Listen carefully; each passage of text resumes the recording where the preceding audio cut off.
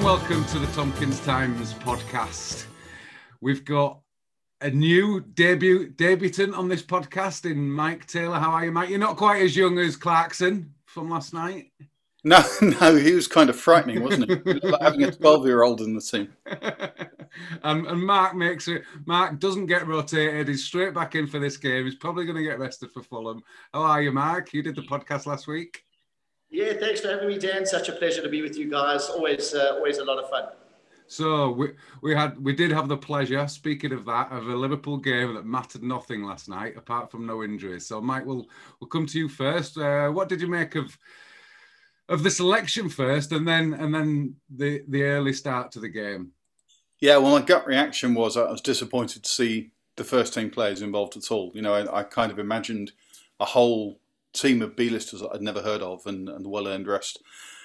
But like everything else, I think you've just got to trust that Jurgen Klopp knows what he's doing. And do you know, the greatest thing about Klopp for me isn't just that he knows what he's doing, but he knows when he doesn't know what he's doing, and he delegates to people who are experts in their field.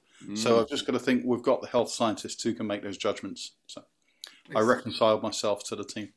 Yeah, I think I'm the same. I'm always concerned when Salah starts a game that he doesn't need to, or Jota, or I think Trent and Naby did need minutes. Mark, what do you reckon? I thought they're going to need minutes to get up to speed again, and this is a nice, relaxed game for them to get that. I thought.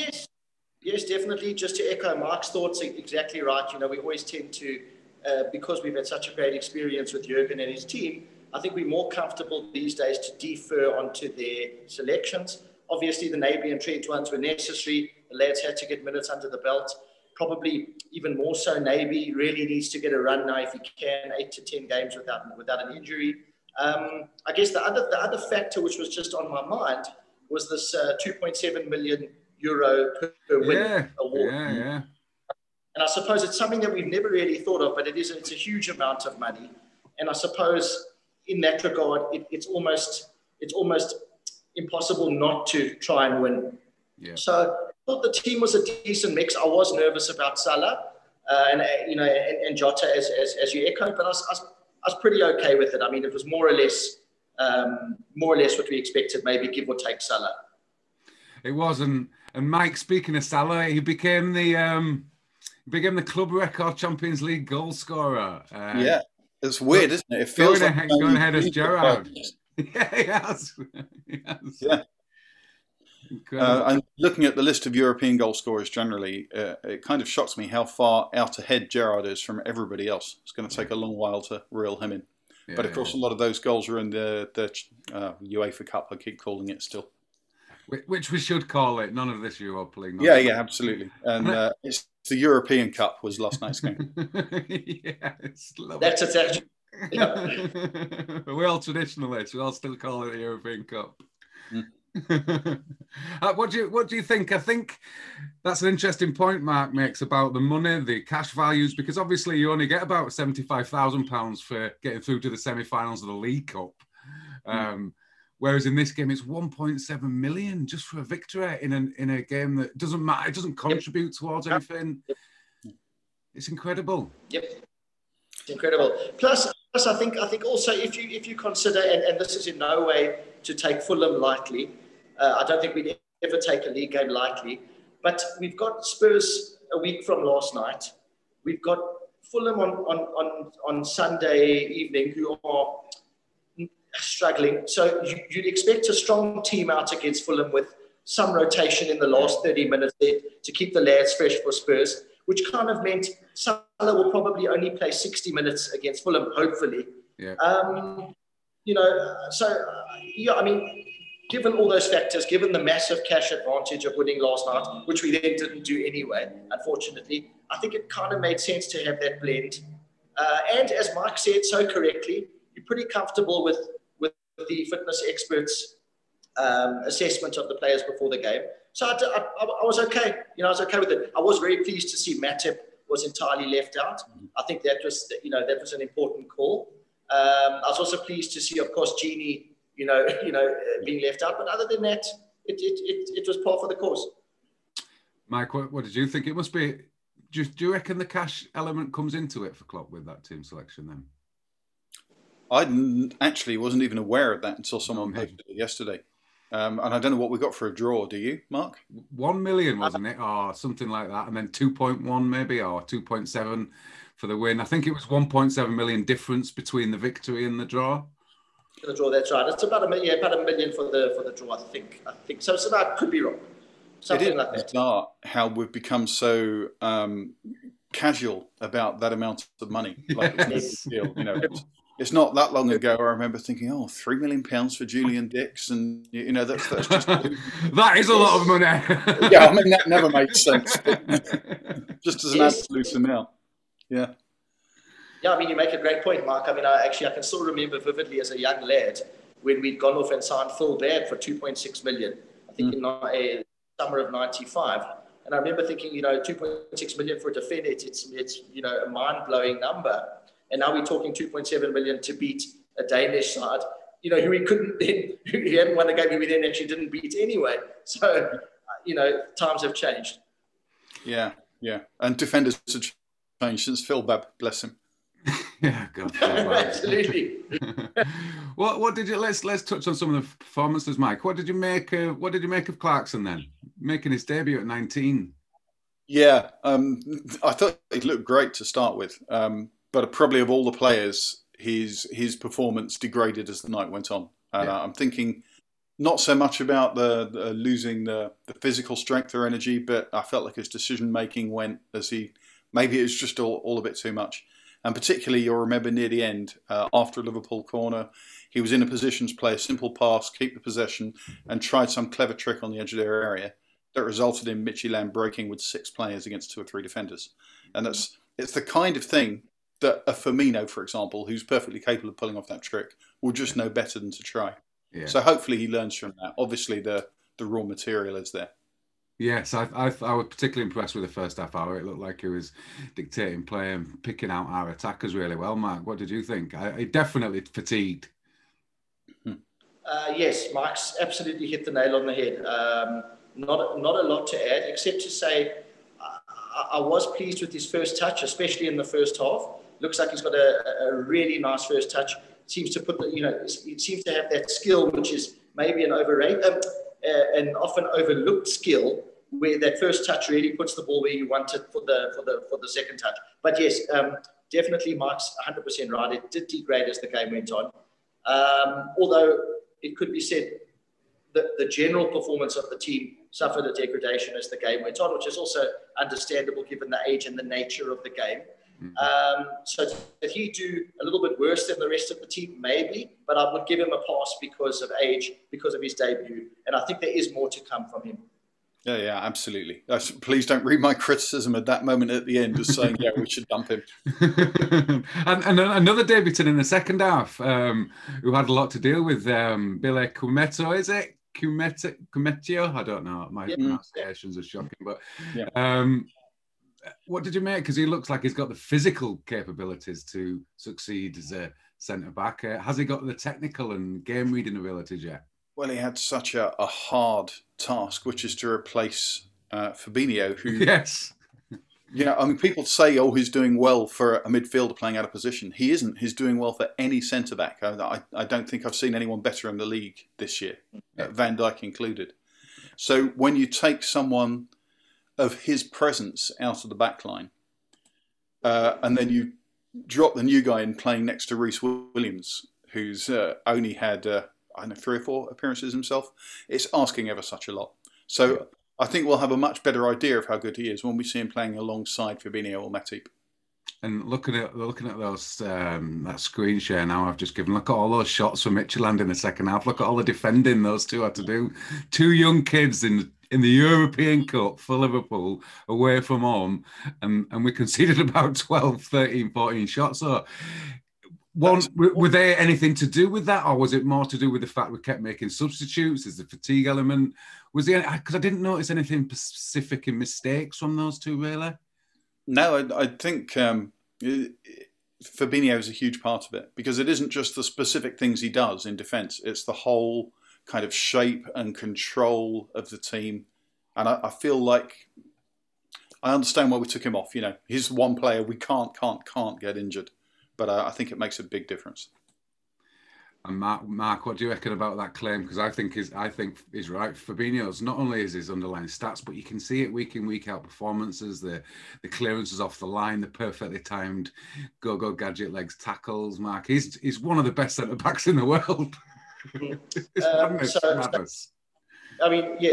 Again, Mike and I, we're certainly in total agreement today so far. When last week during the Wolves game, it came across a bunch of us sitting at home watching the game, and I think we were having this chat on Tompkins as to what the very best Liverpool 11 would look like if everyone was fit. And it's kind of become apparent that you'd have a real contest in central defence as to who would be picked with Van Dijk if Gomez was fit and Fabinho was fit, and indeed Matip as well, who's a very underrated defender. For my money, I think Fabinho is definitely just ahead of Gomez at this time, meaning he's literally the second best defender in the league, maybe third best with Laporte, which is a remarkable thing, given he's not really a central defender by trade. So yes, I agree with Mike. You've got this guy in the team for the first half, really controlled the game well, controls the space, has that leadership quality at the back, leads by example, perhaps not so much with actual words, but leads by example. I'm also just thinking back to the face that he gave to Connor Cody after the penalty was overturned. It just really was, this huge smile in his face, like, come on, come on, you know what you did, and I appreciated that kind of cheek, and I think lost that cheek in the second half last night. We had two youngsters who were very, how can one say, maybe deferential to the more senior players left on the team, which were very few by the end. Yeah. And Midtjylland enjoyed that, and they took the game to us beautifully in the second half on their part. They had a lot of half opportunities, and it really was, to me, down to that loss of control, as Mike says, something that Fabinho gives you intrinsically, even without the crunching tackles. Right. He gives you a sense of the back. Yeah, so Daniel, you were talking about his perfectly timed tackles and goal line clearances, and obviously he's fabulous with that stuff. They're really visible doing the centre-back stuff. But to me, the real magic is just the things that you don't even notice, attacks that don't develop, because he's just mysteriously in the right place at the right time. I don't know if you remember back... Van Dijk syndrome. Amazing. Van Dijk syndrome. Yeah, I mean, that's true as well. Yeah. It's just... Since Mark and I keep agreeing on everything in a podcast, I'm going to very slightly disagree with you on one thing, which is I think if we could only have two central defenders to retain from our squad, I agree with you that would go Van Dijk and Fabinho. But I wonder whether Gomez is still a better partner for Van Dijk, because part of what's so brilliant about both Van Dijk and Fabinho is how they control and oversee an entire defence. And perhaps the two of them together wouldn't work out quite so well. That's the best I can do for a disagreement so far. Well, actually, just to maybe add a bit of flavour to that, and I think your point is absolutely taken. No, don't agree with me. Fundamentally disagree on a huge level. No. This is a vehement disagreement. This is a total disagreement. So the one thing that you're saying, I think, and if you take that thought further, is that it's hard to assess, and Paul has actually written many a piece about this in the last at least 5 years. That defenders come into their own in their mid-20s, maybe even later 20s, central defenders. So it's so difficult to judge a Cometio, yes, but it's also difficult to judge Gomez because he's a young man. I mean, he's still a young man for a central defender. Does he have speed? Yes. Does he have timing? Yes. Is he fearless? Yes. Does he have power? Yes. Does he have balance? Yes. Can he tackle? Yes. He can do everything. A season and a half ago, before the unfortunate injury against Burnley, Gomez was an absolute Rolls Royce of a fullback next to Van Dijk. So I am in agreement. Long term, it would be amazing to have three centre backs of that type of quality. Fabinho, Gomez, and Van Dijk, and who knows where Gomez's ceiling is as a central defender. We haven't seen it yet. Yeah, I agree with that completely. I think we shouldn't discard Matip from this conversation either, because he's been absolutely superb. It's just keeping him fit. That's the issue, really, isn't it? He's incredible in the air. against some teams in the Premier League is perfect. It's great. Yes, but with all these injuries, we're still talking about an embarrassment of riches at centre back. It's amazing. It's amazing how he's done it. Let's move on to the Wolves game, because this was a game of substance. This is usually a challenge. Wolves teams know how to go to the Big Six and get victories. They did cause us possibly the most issue of any side last season, and if you look across both games. What did you make? Let's start with the teams. What did you make of the teams? Because it was pretty much the midfield that we expected. Possibly the only shock was anybody really? Jota sitting out. Yeah. Yeah, so Jota was left out, but it certainly was an absolutely fearsome first 11, first 10, and then the youngster Kelleher in goals, who's fast becoming a bit of a cult hero here at Anfield. I was very pleased with the team selection. I felt incredibly confident before the game. I mean, Dan, in last week's podcast, we were chatting about Wolves' struggles in game states. Once they are one up or one down, they can't seem to control the game at all. So I felt tremendously confident from the way we started. Once we'd scored the first goal, I felt there was really only ever going to be one winner, and so it turned out. I was very pleased with the way we played. It was a performance, even maybe in many ways even better than the Leicester performance, which itself was a real high mark. Yeah, because Wolves were I think they were a much higher quality side. Mike, what do you reckon? What's your comparison between Wolves and Leicester? Paul's actually living in Leicester. Yes. Yeah. But a lot of that is penalties, isn't it? They've been getting a crazy number of penalties. Yeah. Like Manchester United. And who thought that was possible? Yeah, absolutely. Let's come on to the first half, because Wolves had a few shots before us. They seemed to be on top in the first 20 minutes. That was about it, though, because that was some goal again from Salah. I'll put the shots up now. Is that for me? Dan? Was that for? Yes, go on, Mark. You go. Okay. Yes. Well, they've got tremendous pace and quality in the form of Traore, who's always going to cause trouble. They have lost, if you consider what they've lost. They've lost Jota, lost Jimenez this season to this terrible injury. He'll be out for some time.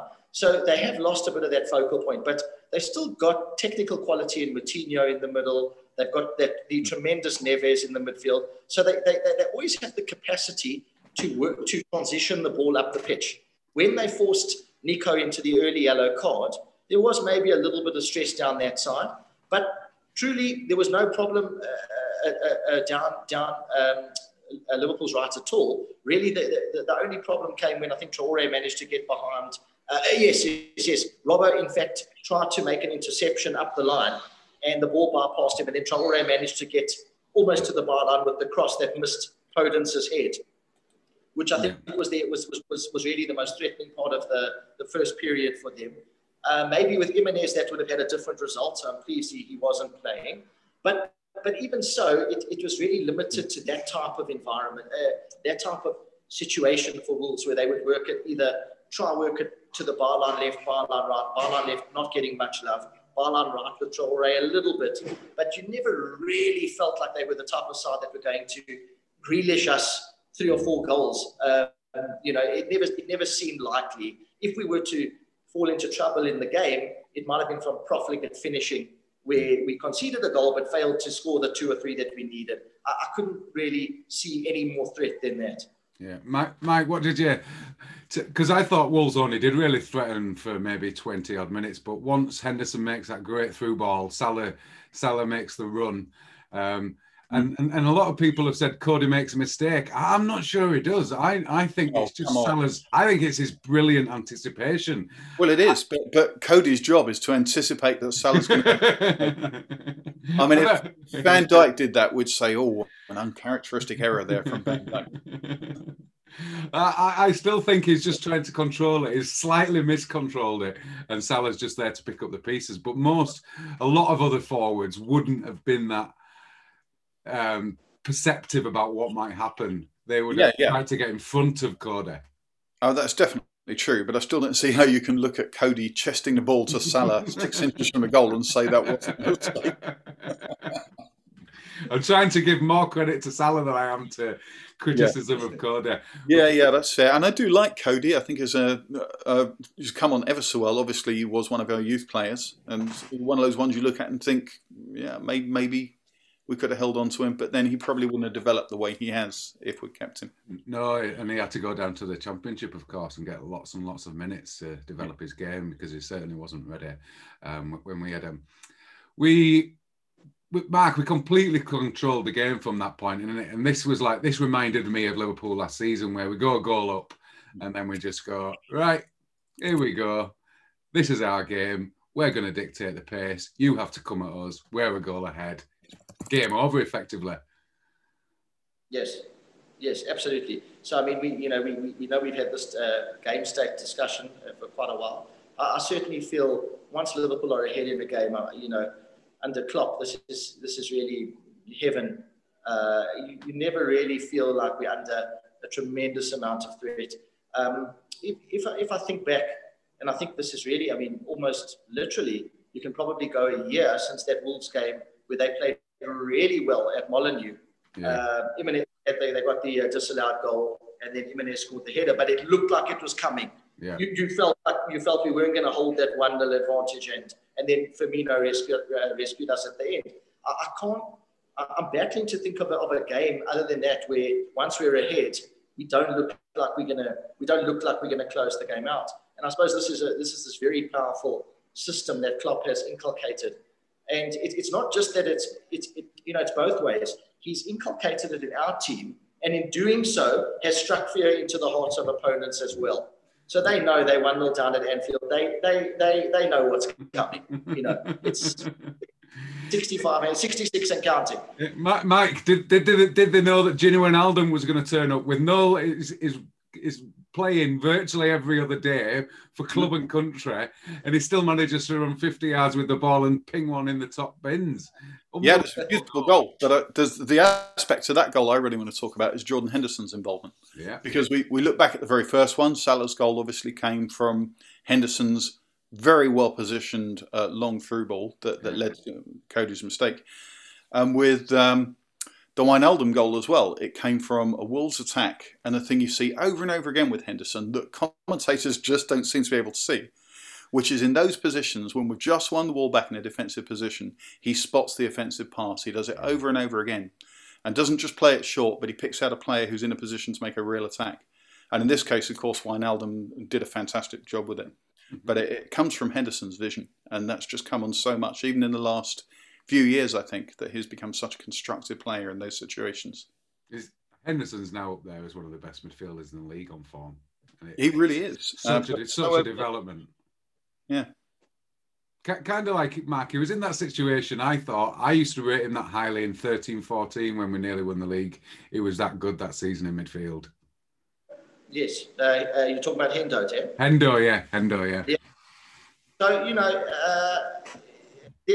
what can one say about Jordan Henderson? I mean, as a Reds fan, lifelong Reds fan, there can be very few midfielders who will play for Liverpool and will retire having done so much for a club and having played so magnificently for so long and improved so many parts of his game. He's just a credit to footballers in general. His attitude is magnificent. In 13-14, when he went in, he was over eager and he went in on, I want to say it was to McAllis against City for the red card. Yeah. And he went a little bit over the top, and it's so funny what a miserable impact that had on the end of that season.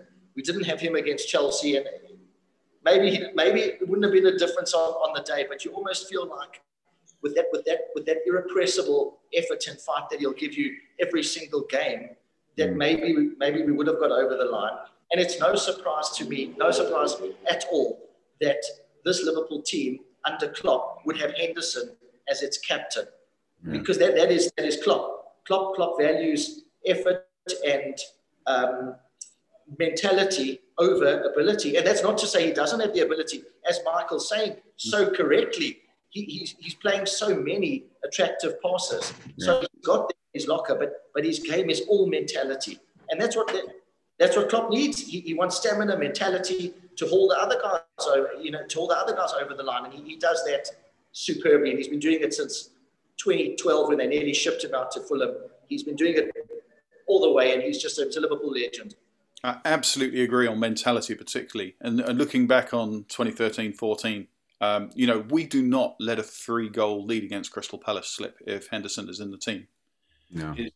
Obviously, who doesn't love Steven Gerrard, and I always will, but in terms of controlling a game rather than dominating a game, Henderson is the better player for that. Yes, undoubtedly. In fact, Henderson might have even had some kind of control over Gerrard's 8 shots in the second half against Chelsea in that game when we'd gone 1-0 down. Gerrard lost the control that he'd had that had been so effective for us that season in setting up Suarez, Sterling and Sturridge. That's what Gerrard was doing. But in that second half against Chelsea, he'd made a mistake. There was no Henderson there. And suddenly he was just going gung-ho himself. And that shows you the effect it had. And like you say, the control against Palace, we just wouldn't have lost 3-goal lead with Henderson in the team. To finish this match off, Mike, it was an absolute joy to see Trent come on and play what is now a trademark Trent cross. Unbelievable precision on that. It's laughable. Havoc. So every game he's doing what David Beckham was so praised for doing, but also being a right back in it. An incredible player. Yeah. So how much of an upgrade is he on Nico? Because I think in the last 2 games in particular, Nico's done really well, considering the criticism he was getting, considering the mistakes he'd made. I think he's looking very sound. And at the moment, that's as much as you can ask. And it's incredibly harsh that he gets criticised for not being Trent Alexander-Arnold. Indeed. Mark, what did you make? And will we get to a more attacking, flowing peak that we usually have when Trent is playing? Because I just think he's crucial to us. It'd be crucial to any team in the world, wouldn't it? Yeah, he's a tremendous player. I mean, the difference between Nico and Trent, and this is no disrespect to Nico, is the difference between Burnley and Liverpool. Burnley are a Premiership. They're a Premiership team. They're a very good side. They're a hard side. They're quite a precise little team. But of course, Liverpool are the 6-time European champions and the current Premier League champions. So that is the difference in quality. Trent will give you all of the athleticism, all of the mentality, all of the balance, which Nico probably has. But he'll also give you that X factor. That absolute precision cross. I mean, that ball was an astonishing ball. If you watch it, it's almost impossible to place it. I mean, it is. Yeah. Mane hardly needed to be there. This was remarkable. So with him in there, it's very hard to see Liverpool being stopped when you've got a guy like Trent Alexander-Arnold and he's maybe not mentioned in the first 2 or 3 most world-class players in the team. And Robertson on the other side. Stop one, and here comes the other. I love this. So Mike, if Robbo is not even the best fullback in the Liverpool team, then really the team is in rude health. Robbo he must be the best left back in Europe, surely. Yeah. I mean, I haven't seen a better, but I don't see foreign teams as much as I'd like to. But yeah, so the crown is his to lose, I guess you could say. Yeah, the only one that I would say would come close is Davis at Bayern Munich, and that's just based on I only saw him 3 or 4 times. He looked excellent, but it didn't look to have anywhere near the defensive solidity of Robbo, and they both had similar attacking output. So you'd take Robbo, who is also a machine, seems never to get injured. Final point, Mike. What final point? We'll have a little brief preview of the Fulham game. What do you expect, and have you seen much of Fulham this season? Yeah, I have. Highlights only, but I've really felt they've been hard done by a lot of the while. I think they've got much better players, at least, than their league position suggests. But perhaps they don't have a better team than their position suggests. Who's the lad that took the penalty that everybody was laughing at? What's his name? I'm not Who beat sure. Everton? What's You know who I mean, don't you? I do, yeah. Didn't when he slipped and kicked it over? Yeah, yeah. Now, Yeah. to me, I think he's been brilliant all season. And that he's going to be remembered for that penalty is just ridiculous. Let me see So if I can find they've it. got the players to do really well, but I don't feel like they're integrated into a team from what I've seen. So you never want to take anyone lightly, as Mark so rightly said. But as it goes, you would think they're going to struggle to hurt Liverpool. Yeah, I agree. Have you seen much of them, Mark? Do you see any threat? Apart from highlights, not a lot. Not a lot. I managed to catch half of one of their games. I'm just trying to think who it was. And they actually got an absolute pasting. Yes. I'm trying to think who it was. And it wasn't a particularly strong side. They lost 3-0 to Villa. They lost 3-0 to Villa. Yes, I think it was the Villa. I think it was the Villa game, quite right. And they actually got a real pasting. But Villa have turned into quite a quality side. Yeah, I mean, just to echo Mark's thoughts one last time, Mark. I've been your parrot this afternoon. Fulham. The great thing about Liverpool under Klopp is that we won't take anyone lightly, and if we don't take them lightly, we will beat them. Unless something weird happens and they have 2 shots and both go in, and we have 20 shots and only 1 goes in. It should be a game that... Or they all go in overturned by VAR. Correct. I mean, as long as VAR stays out the equation, we really should enjoy Sunday evening's game. Is it Cavallero? He's missed a pen for them this season. No, it's Lookman. Lookman, I don't. Yeah, Lookman. Yeah, good player. Yeah, it really is. Yeah, has that kind of Wilfred Zaha thing where you feel like he could be the one-man team. But, of course, the downside of that is if you can mark that one-man team, you've marked the team. So we'll see. Yeah. I've liked to... When I saw them, I was impressed by Anguissa, the midfielder. So we'll see how he gets on, see if he comes on. And they haven't been playing Loftus-Cheek, which surprises me because I thought he'd get in the side. A nice hard midfielder as well. Yeah. Do we see Spurs dropping any points away at Palace? Yeah, I mean, I don't rate Palace, but they do keep getting results. So I don't know whether it's my anti-Roy Hodgson prejudice. I've got that. I've definitely got that. Yeah, we all... Yeah, so I don't. Maybe a draw would be okay. But the thing is, the week after that, I don't really fear Spurs. No. I don't think they can do to us what they've done to Chelsea and exactly. Arsenal. They're executing brilliantly, but they do roughly have one plan, and I don't see that we're going to be naive enough to let that happen. I mean, maybe we'll look at this video in a couple of weeks and think that idiot Taylor, what was he talking about? It's the folly of predictions as ever. But I've been watching them closely to try and pick out any flaws, and my flaw is that for Spurs is that they're so one-dimensional. If you just stop what they do well, and can they cope with our varying lines of attack? Because we can do it in 3 or 4 ways, whereas Chelsea, Arsenal, and City missed a load of chances against them more than anything. Mark, what do you think? Can Everton do us a favour against Chelsea? No, not the way it's gone for them the last month. But, they've got some previous against Chelsea. They've been, I think if you look back in their last 10 games, I think you'll find a few Chelsea pastings where Chelsea have given Everton a real hiding. And then you'll find 1 or 2 games where Everton have showed up. Look, I mean, we know the front 2 are good. We know that Ancelotti is extreme quality. So I think he'll set up to frustrate Chelsea. I think he will succeed mostly, but I can see Chelsea coming away with the points. And this seems absolute blasphemy, but are all 3 of us going to be sat there watching the Manchester derby cheering on Manchester United? Yeah, I am, because I've just got no fear of them at all, whereas Man City have got the quality to be a threat. So come on, United. Is that as far as we go? It's a testament to how weak Man United have become. Yes. It's like when I cheer on Watford when they play Man City, I just want the weak team to get the points because they can't use them.